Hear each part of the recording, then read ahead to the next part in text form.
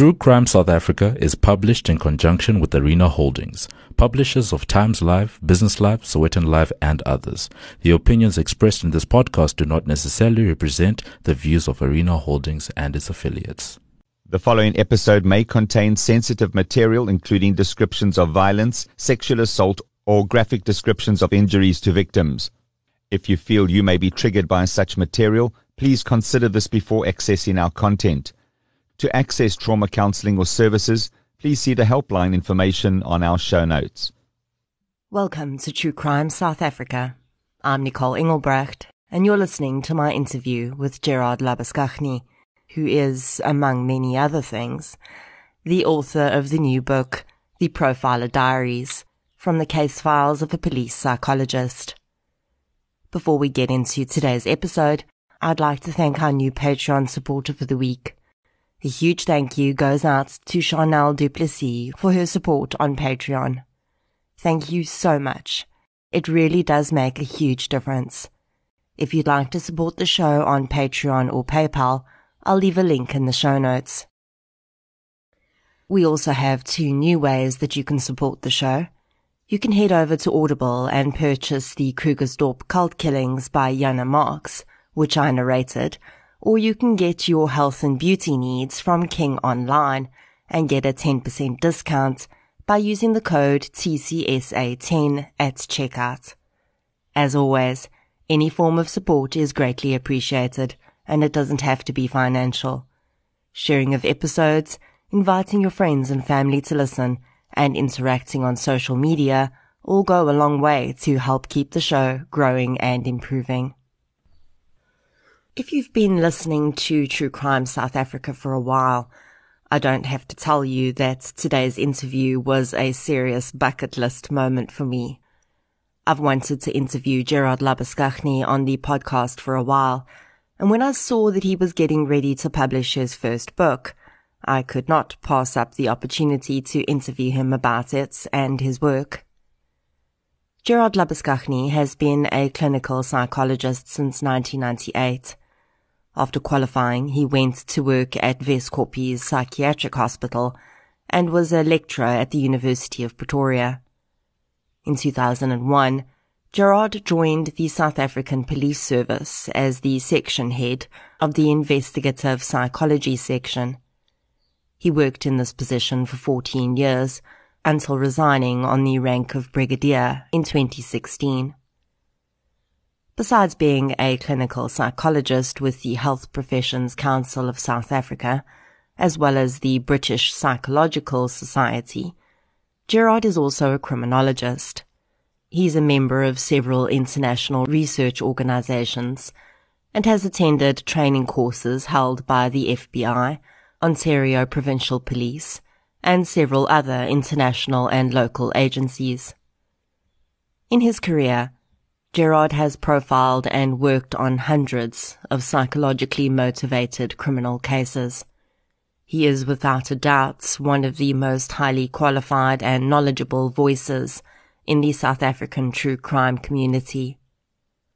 Of course, the minute Gerard resigned from the SAPS, everyone wanted to know when he was going to write a book. And although it may have taken him 5 years to get to the point of doing it, it was certainly well worth the wait. The Profiler Diaries, from the case files of a police psychologist, was published by Penguin Random House, South Africa, in March 2021. It is impeccably written, beautifully honest, and at times unexpectedly hilarious. I don't think that many people realize how much goes into writing a book like this. Of course, for someone like Gerard, they're not just writing a book. They are putting deeply personal and sometimes harrowing experiences into words. And that's something I like to keep in mind when I'm reading these books, including The Profiler Diaries.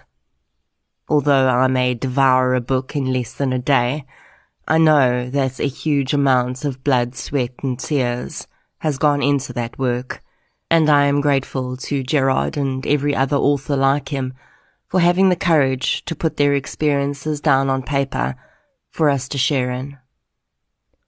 You'll hear me mention things that I liked about the book throughout the interview. But if you're looking for a review, it's simple. 5 stars, and there was literally nothing I didn't like about it, except maybe that it had an ending. Just like I could have continued reading about Gerard's experiences forever, I could have interviewed him for hours and never run out of questions to ask. If you follow the show on social media, you would have had the opportunity to submit the one question you would ask Gerard if you were stuck in an elevator with him. I managed to get 3 listener questions in, so listen out at the end of the interview to find out if your question was one of them. And now, without further ado, here's my interview with Gerard Labuschagne.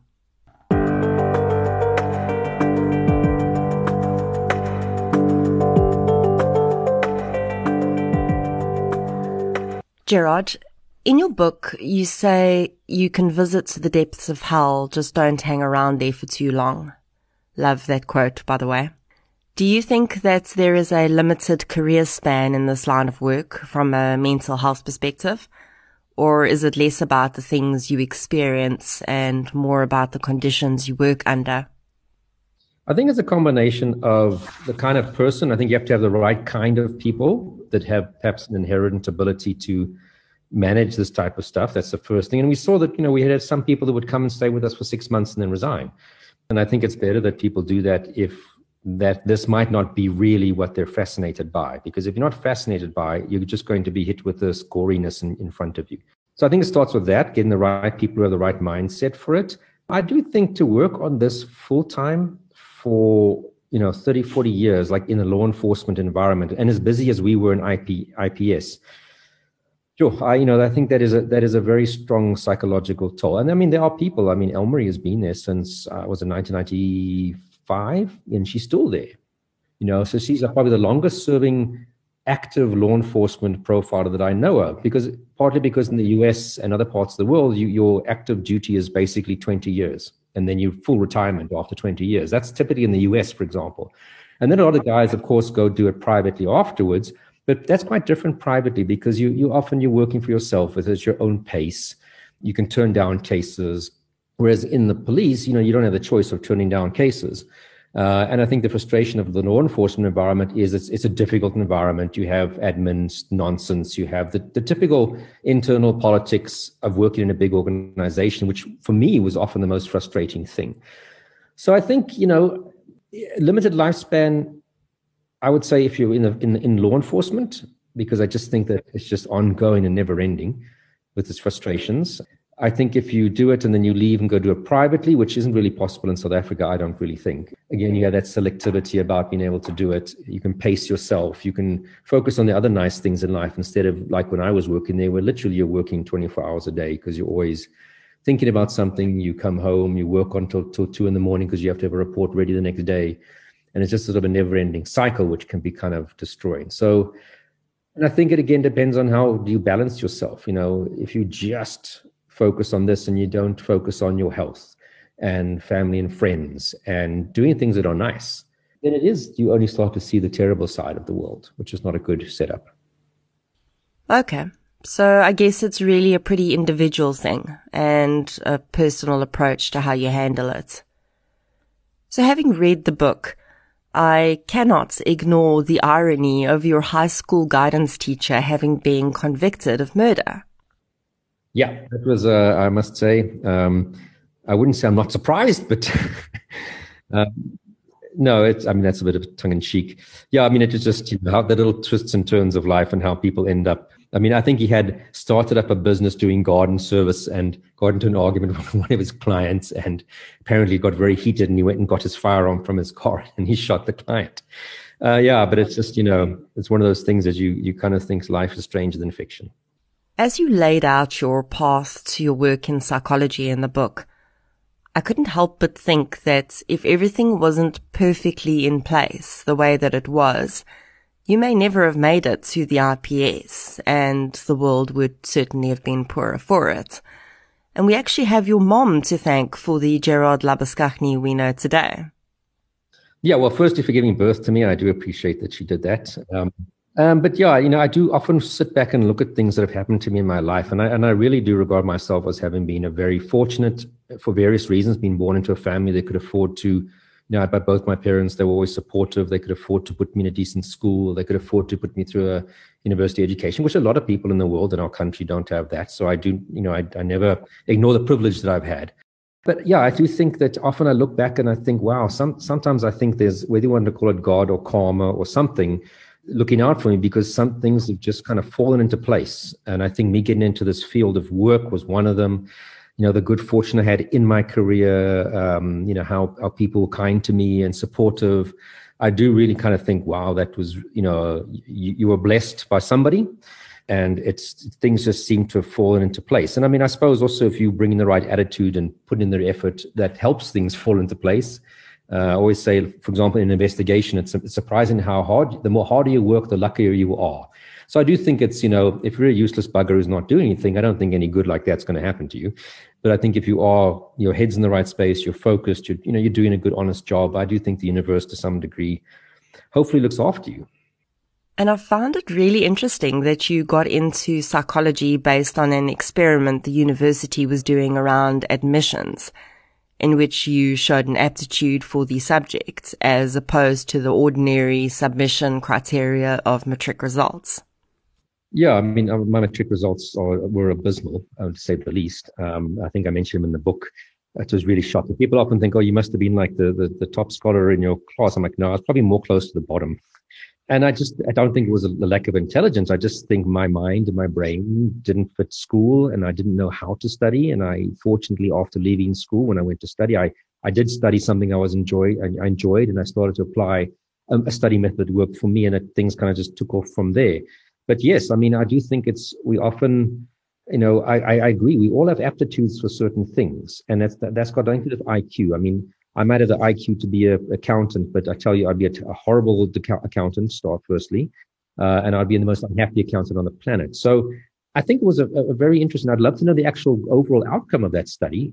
That, do you judge people on how they can remember and write down answers in a test? Is that the best measure of who they are and what they can do? Or the inherent aptitudes they have for certain fields or issues or topics? And I do think that, but I am very grateful that, was I lucky?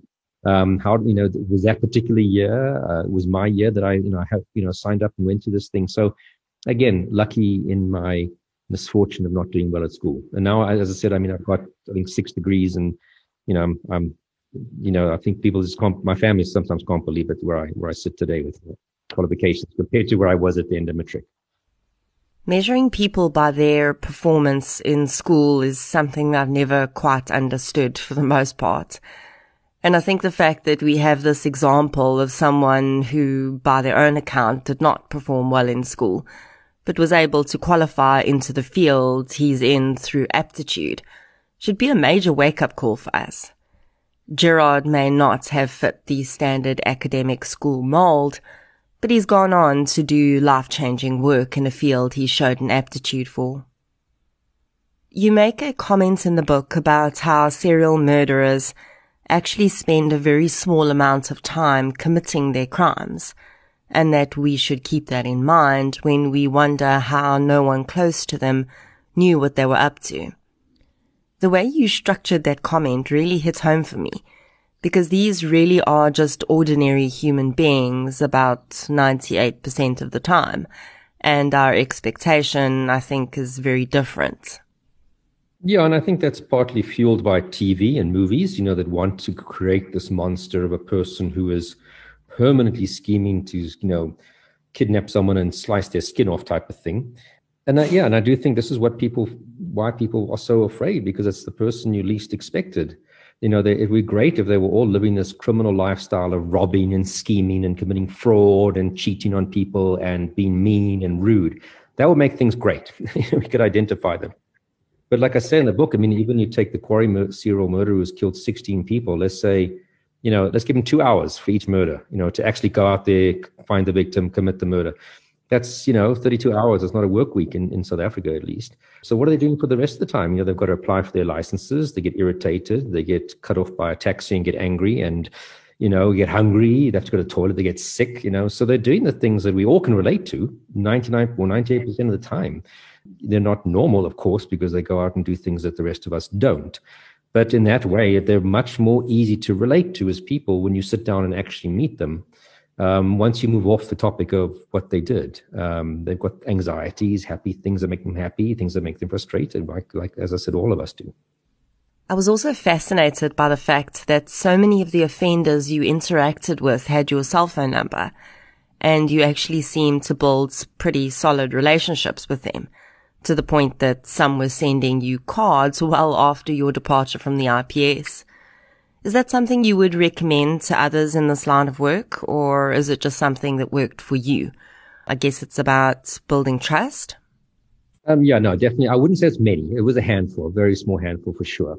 And it just kind of turned out that way. One was a guy who had been part of my research originally, my master's in doctoral research, that he had my contact numbers. And then I would, when in the police, go back and see him from time to time. Obviously, when I was in the police, it was easy to get access to offenders in the prisons. For various reasons, I'd go back and see him and just would give him my number.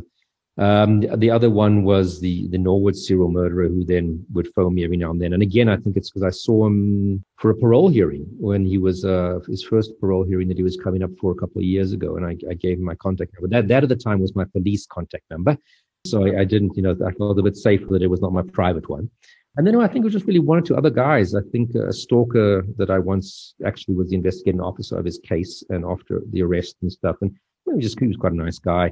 And that was more that I can get hold of him to make sure he's going to, rock up for his court appearances.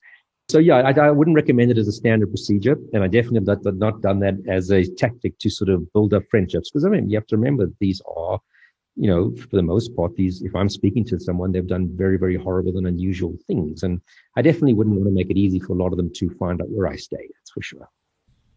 And the poor lady that ended up inheriting your old SAPS cell number after you left. Why don't I ever get recycled a profiler's number? I just get Mr. Pieterse that owes Edgar's 450 Rand. How did you find out about that? I think, so obviously it was my police cell number, and, I left, I obviously had to hand that phone back. And I would have thought they would have given it to one of my colleagues in the unit who didn't have a police cell phone, or at least to the head of the unit, which would have made the most sense, or the acting head. And they just clearly didn't, and the number lapsed, and it gets, put back into circulation by Vodacom. And this poor lady, it was anything from drunk policemen at 2 a.m. phoning to probably the weirdest SMSs to, again, every now and then an offender like Geldenhuys that I mentioned now, where my number could even be phoning.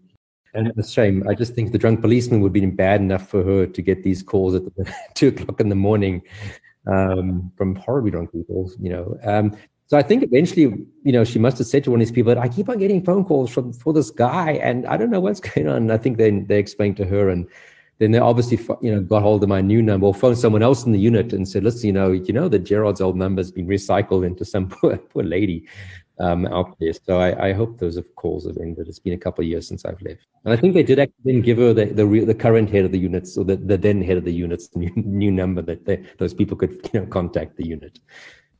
I really feel for this lady.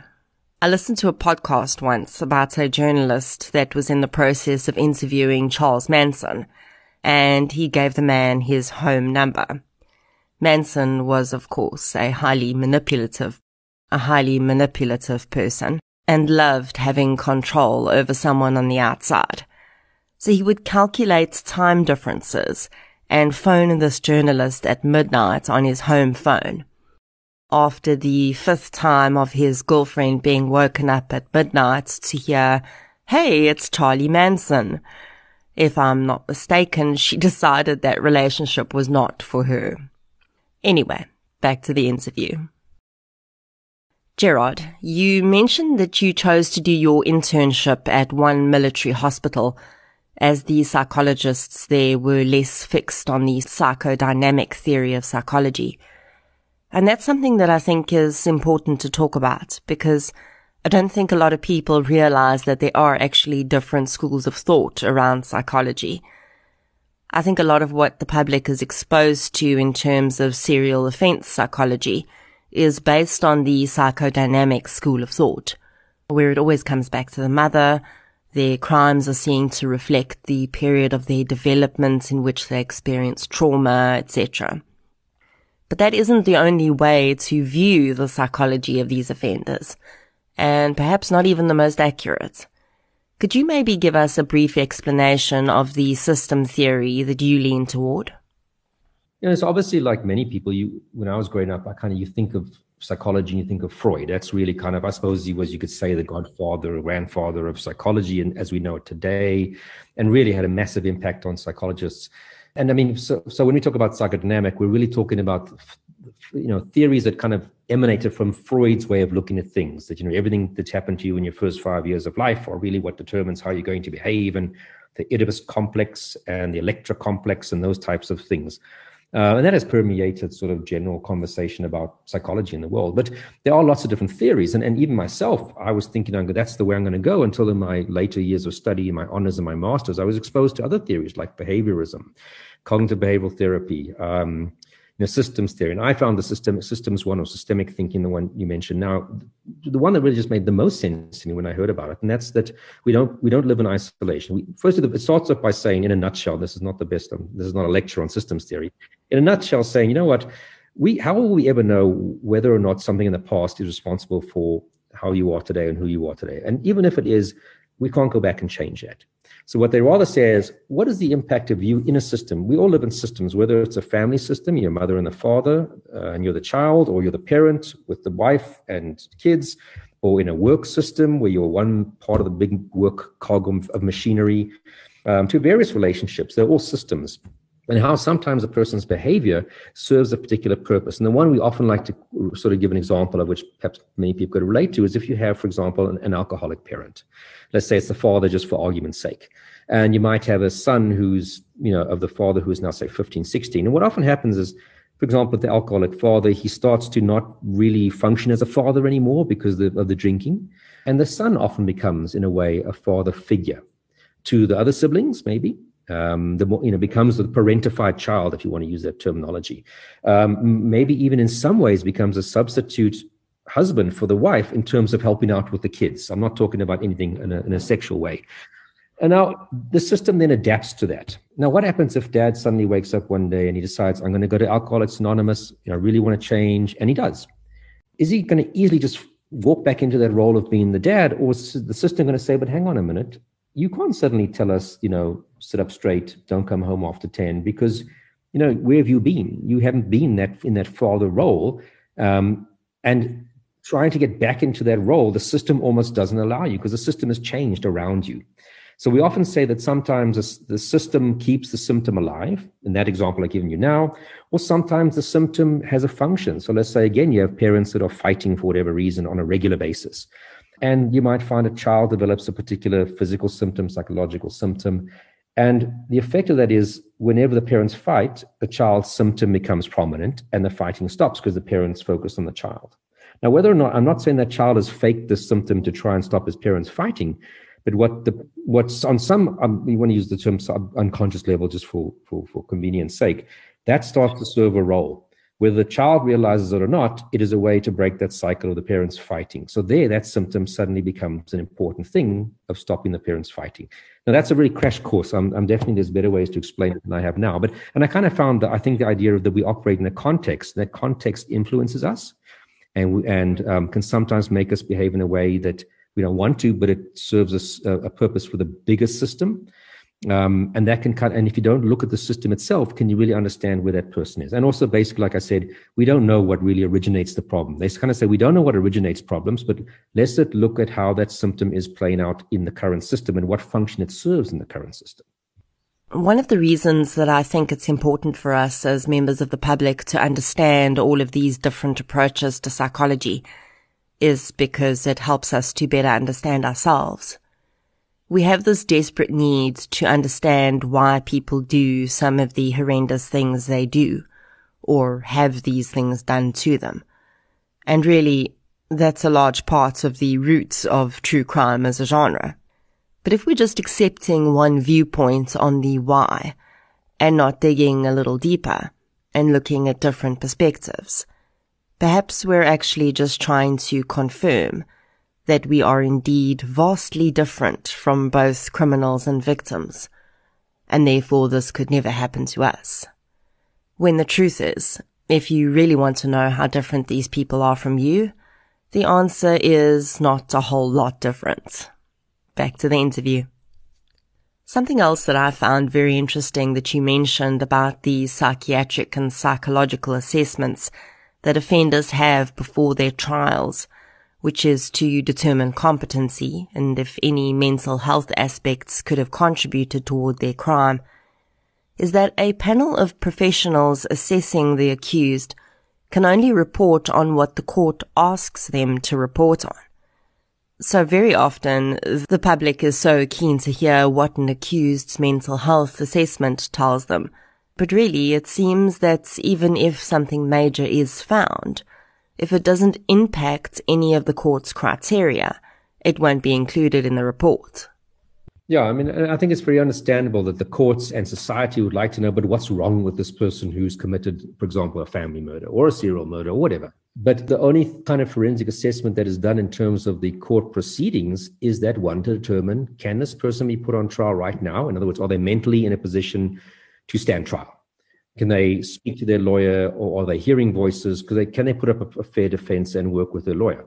And then, of course, the second part is, at the time of the incident, was there something affecting their mental status that influenced them to behave that way at that time? And that's a very narrow focus of what we're asked to look at. So we often expect, and even prosecutors expect, they're going to get sometimes with this lengthy, great insights as to who is this person? You know, what's their psychological makeup? What makes them tick? What made them commit the act? And that's not what this is for. And often there's a sort of, perhaps in the community or in the court, this feeling of, but we want something more. And that's the problem. There's no mechanism in our legal system where that can be done by, for example, a state psychologist or psychiatrist. So we used to sort of do some of that to some degree in the unit because we saw there was a bit of a gap. But of course, we weren't doing that for every single case in the country where it could have been done. We would do it for sort of our own particular cases. And, you know, there's a lot of information specifically when it comes to the sentencing of that individual, which is incredibly important. You know, if you're a psychopath, for example, that is not something that affects those two issues that I mentioned now the court has to look at. It doesn't affect your ability to stand trial. It doesn't affect your ability to determine right from wrong at the time of the crime. But it's massively important when it comes to sentencing of this person. They might have picked it up. It might not even be mentioned in their report because it doesn't reflect those two questions, those two issues. Therefore, it's never mentioned later on when it comes to sentencing because there's no state mechanism, for example, to do a second assessment for sentencing purposes. So the defense might call their psychologist to come and give evidence, but you usually find they're only going to call someone that's speaking in a way that's beneficial to their client. You know, very rarely, I've had it a few times, but very rarely are they going to call someone who's going to say, yep, my lord, this guy is a real psychopath who is a big, huge danger to society. They're probably not going to call that psychologist. And this is quite a scary thought for me as a member of the public. If the court isn't actually getting the full picture when it comes to sentencing, is this something that should be addressed? Oh, absolutely. I think, you know, we really need to have the courts at that. It doesn't help, you know, you get a great conviction. Yeah, we convicted this guy on a murder and whatever else. But then the court isn't made aware of their danger. Or even if you convict them, say, on a lesser crime in the sense of something less than murder is a lesser crime. Let's say, for example, a child molester who's convicted of one event of molesting or two events of molesting children, which again is horrific in its own right. But if it's not conveyed to the court, but listen, this guy's a pedophile. This guy has a huge risk of reoffending because of this assessment we've done. So the crime might seem relatively minor-ish. And again, I'm just comparing that to a murder. But we know what this person's potential to do and to get up to later. And the court isn't hearing valuable information that can at least guide them into what they should say should happen when they're in prison or how long they should go to prison for. That's a massive, massive, massive, massive gap. And I don't know how they'd overcome it because it would require a lot of money, a lot of psychologists. It would be, I don't know how they'd fix it, but it is a huge gap. And we saw it in the times where we in the unit did give that evidence. It was really, really helpful for the courts because often the courts seem to focus on, did he show remorse? And that's their benchmark. Even parole. I mean, I was quite shocked and horrified the other day to hear that Donovan Woodley, that kidnapped and murdered Lee Matthews, actually without Lee Matthews' parents even knowing, they started the parole hearing without their involvement, which is an issue on its own. But the panel was focusing so much on, but is he remorseful?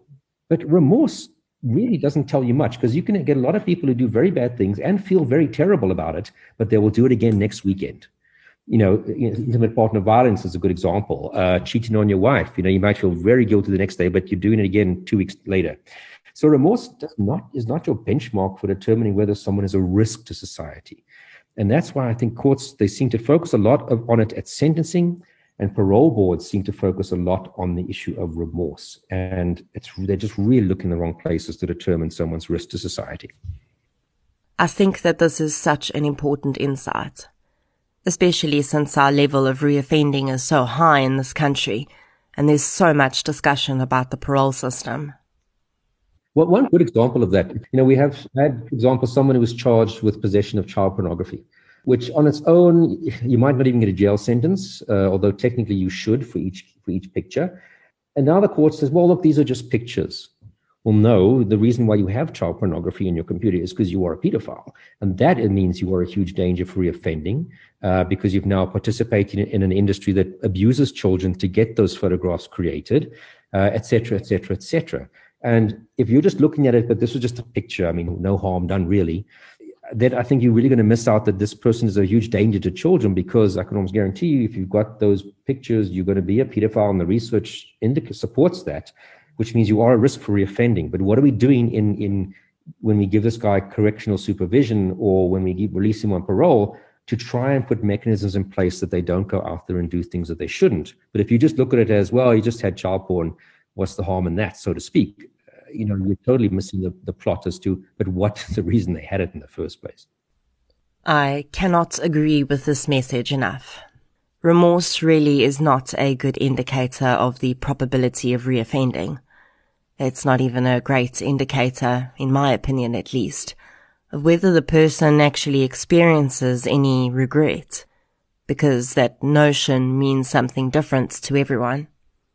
As for a person being arrested for being in possession of child abuse material, that should definitely be a red flag. I think perhaps it should also be a red flag in our homes. And again, this is just my opinion. But if you discover that someone close to you, whether male or female, is viewing pornography that depicts any form of abuse, where consent is taken away from the person being depicted, no matter the age of the person, I think it needs to be seen as a sign of possible deeper issues. Gerard, I must tell you that I found the information you provided about your experiences in the SAPS very enlightening. I don't think that many people realize how some of the changes that were made in the past really have impacted the police service significantly. I've had some ex-members of the SAPS tell me that they felt quite vindicated after reading your book, knowing that they weren't the only ones that felt that way at the time. I also really liked that you took the time to mention each of the officers that worked on the cases you discuss by name. I think often the public pin their hopes on members of the police service that have more public profiles, and forget that there are extremely competent members of SAPS that have served for decades, and they just happen to not get public recognition. Yeah, I think, commenting on your first one, the changes in the police, a lot of people out there, they look at the police as if it's this one entity, not realizing there's the guys you see in uniform driving around are the sort of, crime prevention type of people, uniform guys. That's all they do. They don't investigate stuff. They come out to respond, they react. And then if there's a crime committed, the detective will come and take over that and investigate it and hopefully take it to court. And then you've got your forensics people. So it's such a massive organization with so many different roles and people and groups, and that I often kind of get frustrated when people just say the police are useless. And then you ask them what went wrong. No, well, my house was broken into and X, Y. Well, that's that aspect of what the police do and who's involved. So, yeah, and a lot of changes, like I mentioned in the book, from the closure of the specialized units, in 2006 that happened during the Quarry case, which I mentioned, and how that dramatically affected morale. And we lost a lot of members who just went to go into corporate environments where they were snapped up because of their expertise. And the frustrations of regarding chopping and changing of generals and restructuring of the police and having to apply for your jobs again. And all those things which just are like, every time they do that, people, and then they have rumors about the pension's going to change. And then you find a whole bunch of people resigning because they want to take out their pension before it gets, disappears. And those types of things which, just really sap the morale of people and make it difficult for those people to function in an effective way. So that's the one thing. And what you mentioned now about making sure that a lot of people are mentioned. I mean, there are even more people obviously involved in all of these cases, but one doesn't want to bore the reader with literally a list of hundreds of people who are involved in each case. But I thought it was important, like exactly what the reasons you mentioned, I didn't solve these cases. I played sometimes a greater or lesser role. Sometimes my unit played a greater or lesser role. But if you do read some books that have been written about some well-known policemen, it almost comes across as if it's them. And sometimes is that intentional? Is it that person's goal? Or sometimes I think the media lifts up, and it's easier for the media to lift up a person as opposed to a bunch of people. It's less tangible. So I think part of the media is to blame, but I think also some people with their books could have done more to make it, show that other people really played an important role. And I thought I wanted to do that. I didn't want to be one of those people that everybody criticized, particularly policemen would criticize and say, he makes it sound like he's the hero of the world. So I did that. And I mean, a lot of these people were, deserved that. They were my friends who worked with me on these cases. So I did try to, where possible, highlight people. And again, there were a lot more that I don't even know about in some of these cases that clearly played important roles. And that's often also the forensics people behind the scenes who are essential in helping us get convictions that don't get that. So I'm glad if that came across. I'm very happy. Another thing that I think your book highlights that many people don't realize is how much hands-on experience our members of the IPS get as opposed to their counterparts in many other countries. You mentioned that whereas in some other countries they may work on 1 or 2 murder cases of a psychologically motivated nature in their career, in South Africa, someone like you, for instance, has worked on hundreds. Why do you think that is? Well, I think firstly, it's just crime rates. If I look at my colleagues in, other parts of the world where there's profiling units, which tend to be more sort of your first world countries, unfortunately, the crime rates in a lot of those places where these guys are just very low. So that's the one issue, that they're not getting as many cases. And like I said, we also worked the whole of South Africa, where often, for example, my colleagues in Florida who do this work basically work just in Florida. The FBI guys would respond nationally. They were based in one place, just out of Quantico in Virginia, but they would respond throughout the whole of the US. So, of course, they would also have a lot of experience. But often they're operating in a fairly small geographical area. I mean, the guy who used to be for the Los Angeles Sheriff's Department would obviously just be covering Los Angeles. So it's partly that we had a big jurisdictional area. We had more of a say that we had to get involved, whereas the FBI, for example, has to be invited in to any case. They can't insist that they're going to get their noses stuck in, specifically the profilers, whereas we could actually, we could hear about something and we would go there and get involved and get very intimately involved, as you see in the book in some cases. And again, I think our overall crime rate is just much higher for all these crimes, which again gets us a lot of experience. It's important to note what Gerard says there when we malign our progress on criminal investigation in South Africa.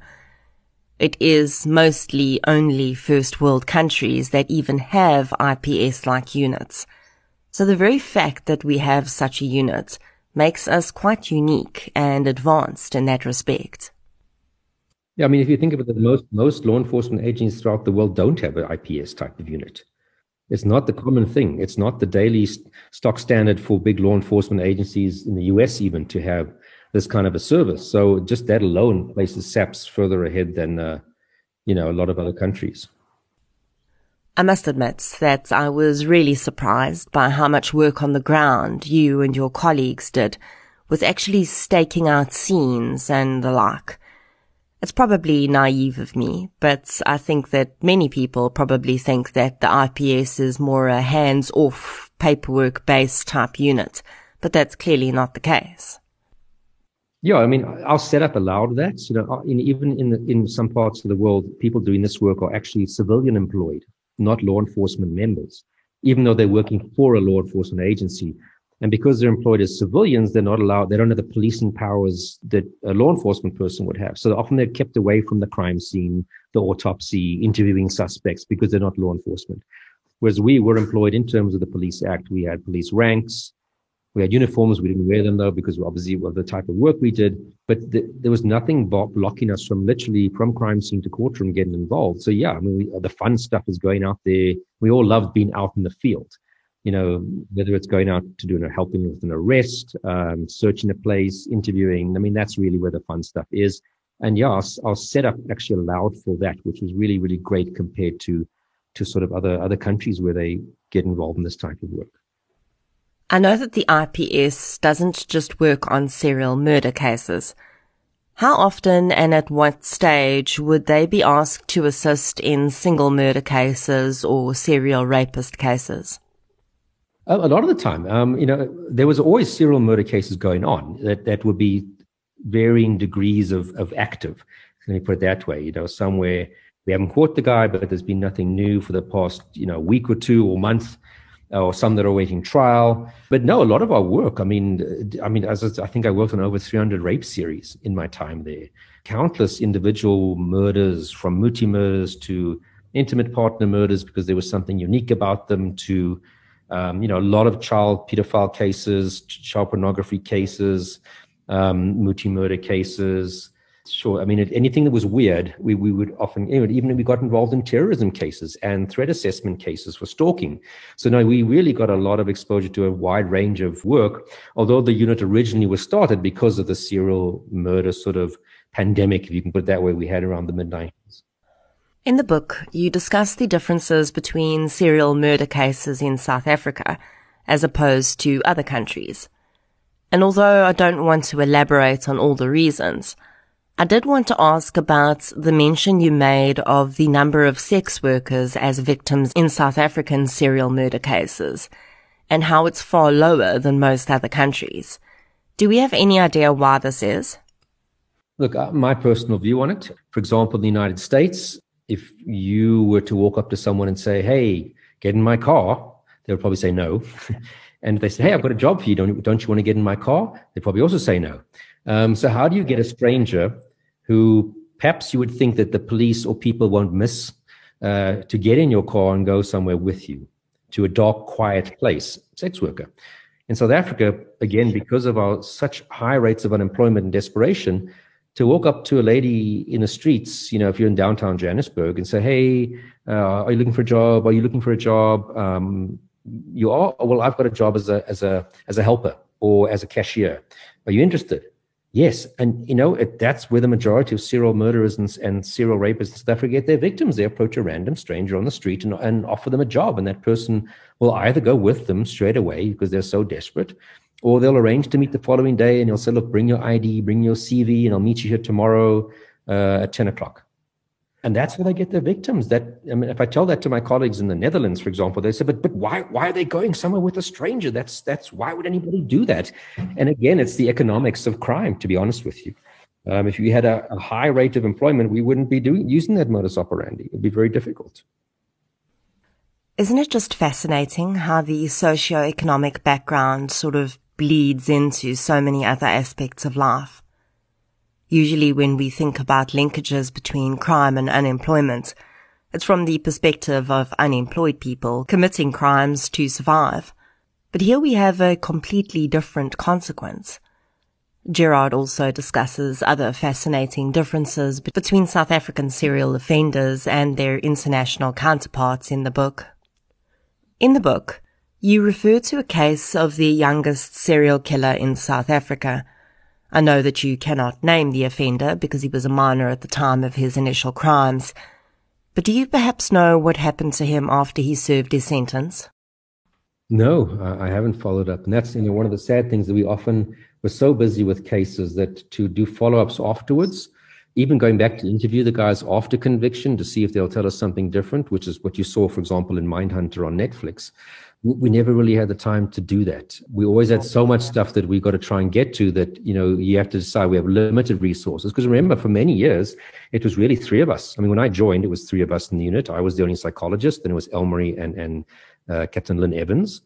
And then a couple of years later, we got, Colonel Jan de Lange, who's mentioned in the book. And then a couple of years later, we got one psychologist, another detective, and Lynette left by that point. So, when you had 3-4 people, and you're covering the whole country, we had to kind of look at where's our priority, and our priorities are always unsolved cases. When you read the book, you'll read about this case, and I must say that it really piqued my interest as a combination of a really young offender and serial murders. Gerard, I think you did a great job of selecting some unexpected cases for discussion in the book.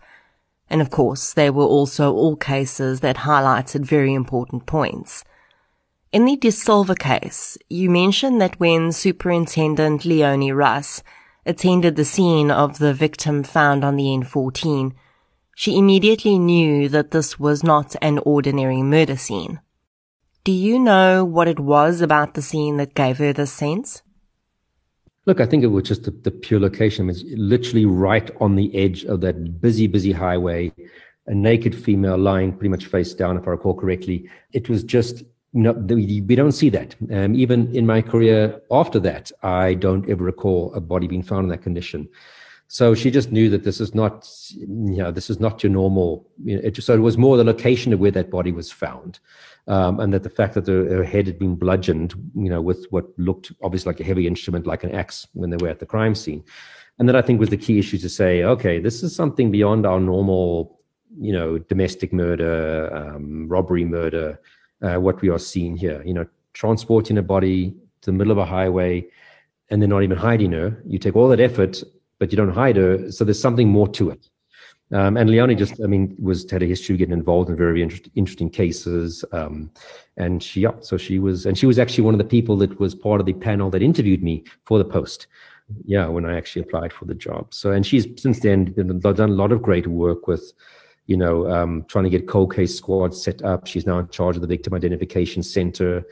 She's always played a big role with Interpol in victim identification. So always was a great supporter of us, and I really appreciated her and people getting us involved in cases.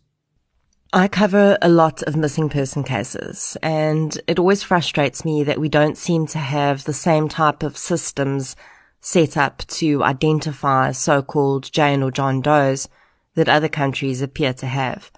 And as a result, so many unidentified bodies seem to be buried while missing person cases go unsolved. So I was very interested to hear you mention that if an unidentified body is found, the victim's fingerprints might be run through the Home Affairs database. Is this something that is common practice? So every body that is found unidentified will obviously go to the mortuary if it appears to be an unnatural death.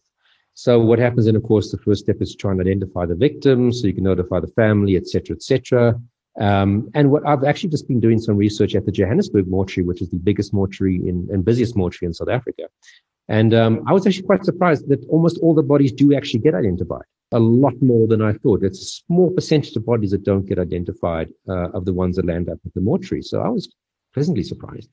But yes, so the first task, and it actually is still the police's task, to come and then take fingerprints of all unidentified bodies. Then they put that through the Home Affairs database to try and identify who that person might be.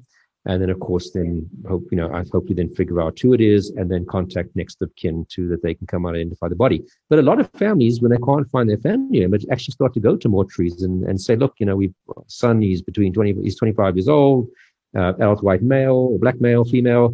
Have you had any bodies like that come in recently? So that's also quite a way in which bodies get identified. Family members going looking at mortuaries for family. I was really surprised that we do this. I had no idea. And of course, it makes complete sense. It's also really reassuring to hear that, at least at the Johannesburg mortuary where Gerard was conducting research, the large majority of unidentified bodies do get identified. I must also say that I really like that you pointed out how we like to attach labels to offenders so that we can pretend that they're not just the guy next door. I think it's so true, and it's actually really unhelpful because it stops people that could possibly be helped before they commit a crime from being identified. And it also creates this separation and perpetuation of the myth that these offenders are somehow differently human than the so-called rest of us. Yeah, and that's back, our earlier discussion today about, serial murderers, even themselves, don't spend the majority of their life killing and carrying on, doing bad things. And yes, it is easier if we can say this person's a psychopath, this person is a serial killer, he's a schizophrenic, or whatever kind of term you want to use to make them part of the other crowd as opposed to us. It's not me. I couldn't do that. That person did it because they're schizophrenic, or whatever label you want to throw onto the person. And that, in a way, just makes us feel better that there's some difference with these people, that they're not, this couldn't be me, this couldn't be my husband, this couldn't be my neighbor. It makes us feel, I suppose, falsely safe. And that also brings me to a very important point that you made about how people think that because a crime is psychologically motivated, that it somehow means there must be some form of mental illness involved. And of course, more often than not, that's not the case. Yeah, and I actually didn't even really think of it that way until once a defense counsel said to me, but yes, you are saying that there's something wrong with my client, because you're saying this is a psychologically motivated crime.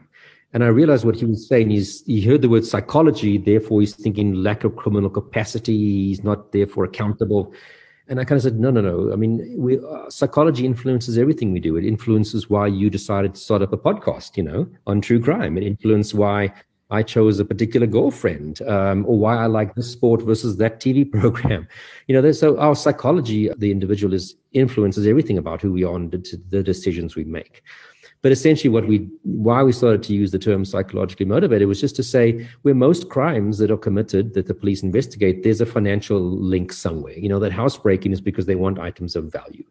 The car hijacking, the bank robbery, the CIT robbery, fraud, you name it, it's typically because there's a value attached to something in that process that they're going to be getting.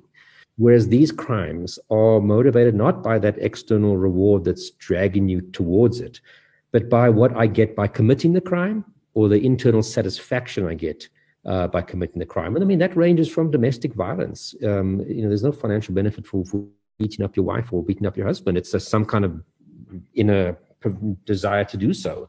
And it's the same with serial murder. It's the same with committing murder. There's not really that financial side to it. It's motivated by your thoughts, your ideals, your fantasies. And that's what we were trying to say. And very often, like I said, the majority of our people who committed these crimes that we used to get involved in investigation, the overwhelming majority were found fit to stand trial. Even some like the Brighton Beach serial murderer who I discussed in the book, who had a documented history of schizophrenia, was ultimately found fit to stand trial because they said what he did was not related to his schizophrenia. And it's not to say that he's normal. He's just not, say, mentally ill. He's not doing this because the voices in his head told him to do it, or because he's bipolar, But so he's not the same as you and I, of course, but he knew what he was doing. We're not sure why he did it, but he knows what he's doing and he knows it's wrong and he just doesn't really care necessarily and is responsible for his actions. Can you tell us a bit about the work that you do now? Sure. So, obviously in the police, all the work we did pretty much was reactive. The victim had been hurt, raped, murdered, molested, etc. And, even when we catch the guys, got them convicted, it was almost like a fleeting satisfaction, because you haven't fixed anything. You've got one of our members of our society sitting in prison, another one, for example, dead. Is that really a win-win? And we did over the years start to get more and more involved in assessing threats. In other words, before something has happened, but there's concern that something might happen. And we also started to get contacted by, for example, the security teams of CEOs of big corporations saying, listen, our CEO got these weird emails. Can you guys look at them and profile the person? And really what they actually were asking is, can you tell us, how worried should they be that something might happen to the CEO of their company, and who, of course, could be responsible, and what is the way forward, and how do we make the stop? And I really like that. And we really got some great training from some of the world's leading experts in threat assessment. And so when I left, I realized there's not really a career line for private profilers. The police aren't going to use you. Private investigators don't really get involved in these cases. And even if they did, they don't really want to bring you into it because it's going to increase costs and people might then not use them and use you instead. So there's not really a market for private profilers in the sense of the work I was doing in the police. But there was definitely a gap in terms of what we saw for companies dealing with workplace violence, which ranges anything from a customer who shouts and threatens one of your staff, to someone sending death threats to the CEO of the company, to staff-on-staff problematic behavior, to being concerned about an active shooter in the workplace. And if you are working with companies who are focused on this, you're actually picking up things at the early phases where there's a concern, you're assessing it, and you're developing a strategy of how they can make that concern not actually realize and materialize. And I like that because it's preventative. And I like corporates because, of course, you get paid corporate rates, which is very nice. Having worked in the police and getting exactly the same salary as any other person on my rank. I mean, the fact that I had 6 degrees, I didn't get any more salary than a brigadier who had a matric. It is nice to kind of work in the corporate space where you do get, appropriately rewarded for your input and your contribution. It has its own stresses, of course. And I like the cases, and it's phenomenal what businesses are dealing with in the workplace. So I found the cases fascinating, and it was preventative and, good payment, to put it very plainly. And it's still something that I find really just, it engages me, and I get excited when we consult on a case. And it does allow you just to have a bit more of a lifestyle where I can, I can go to the gym in the morning. I can take the dog for a walk. I can take it easy. And if I want to work at night instead of during the day, I have that flexibility. And, the police didn't offer you that kind of a luxury. And I still will get involved in criminal cases from time to time. I mean, my colleagues often just ask my thoughts on a case they're working on, and I'm always happy to share that. And I've always said I'm happy to help train the new people in the unit. And I'm always happy to, spend some time consulting on a case. The police as a structure hasn't taken me up on that offer, although some individuals have, will discuss a case with me here and then. But I do some court work still, whether that's testifying sometimes on the request of the prosecution to do a sentencing report, like we spoke about a bit earlier about those types of reports, or, often for the defense saying, look, we'd like a report for our client so that we can convey to the court whether or not he's a danger and what to do with that. And, as long as you're doing an honest job and you're giving your honest opinion, it's fine. I think you're helping the court make a good decision, which is in everybody's benefit. So I will still do a bit of court work in that regard, but it's definitely not the majority of what I do. It's more mine is the sort of workplace violence stuff. I am so glad that Gerard has managed to find a niche that still puts his incredible skills to good use. And coming from a corporate space myself, I really do think that the work he does now is hugely beneficial and necessary, and I hope the business only goes from strength to strength. As I mentioned in the beginning, I was able to fit in a few listener questions, which Gerard kindly answered for us. Here they are. Monica Jane Buerta would like to know, why do children kill? What motivates them, and where do things go wrong? Thanks, Monica Jane. So, why do children kill? It's a very difficult one to answer. We definitely don't have the majority of our murders being committed by, kids under the age of 18, and less so, kids under the age of 12, 10, etc. So I think it's a whole field of murder that we don't really understand very well because there's not lots of them to study. Yes, I think you do get some which are the classic early psychopaths that, for whatever reason, have murdered someone. We've had, some of our family murders being committed by people quite young. So that's one area where I think we've seen it, I wouldn't say with regularity because family murders still are quite rare, but where we have seen that the family murder suspect is someone, who's fairly young. But there's going to be, it's like with any murder, there's so many different potential motives: anger, hatred, something got out of hand, to just a very bad person who wants to have some secondary benefit of getting rid of this individual, inheriting money, whatever the case may be. So difficult question to answer. And I do think in South Africa, we have a great shortage of us actually studying crime. And I don't think we have a culture of us funding research for people to go out and do these really interesting studies where we go and interview a whole bunch of these people, get 100 child murderers who killed, X type of people, and study them, go interview them, speak with them, and kind of build up a profile about these types of kids. Kanessa Kruger would like to know if many of these serial murderers showed symptoms of conduct disorders as children, as in the case of Stuart Wilken. Hi, Kanessa. So, no, that's one of the things I realized. There's no one clear pathway to becoming a serial murderer. We've just found that they have such very different divergent backgrounds.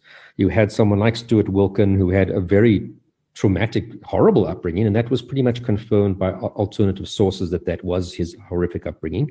And then we've had people like, for example, Cobus Seldenhuys, the Norwood serial murderer, who had a very normal upbringing. His parents were married up until, one of them passed away. Nothing that stood out in his childhood behavior, really kind of just a very plain, boring childhood. So there's no clear pathway. So, people used to speak about that McDonald triad of bedwetting, fire setting, cruelty to animals, and that's kind of been dispelled long ago.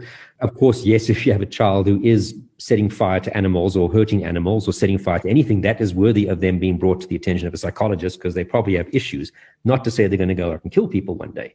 So there's nothing, and I almost kind of got to the point where I said, I've given up trying to figure out why people become serial murderers and was just focusing on how do we catch them quicker, because there isn't one nice, beautiful pathway. That would make life very easy because we would be able to identify them early on and hopefully intervene and get them off that pathway. Melanie Skuman would like to know which criminal mind that you dealt with in your career disturbed you the most and why. Sure.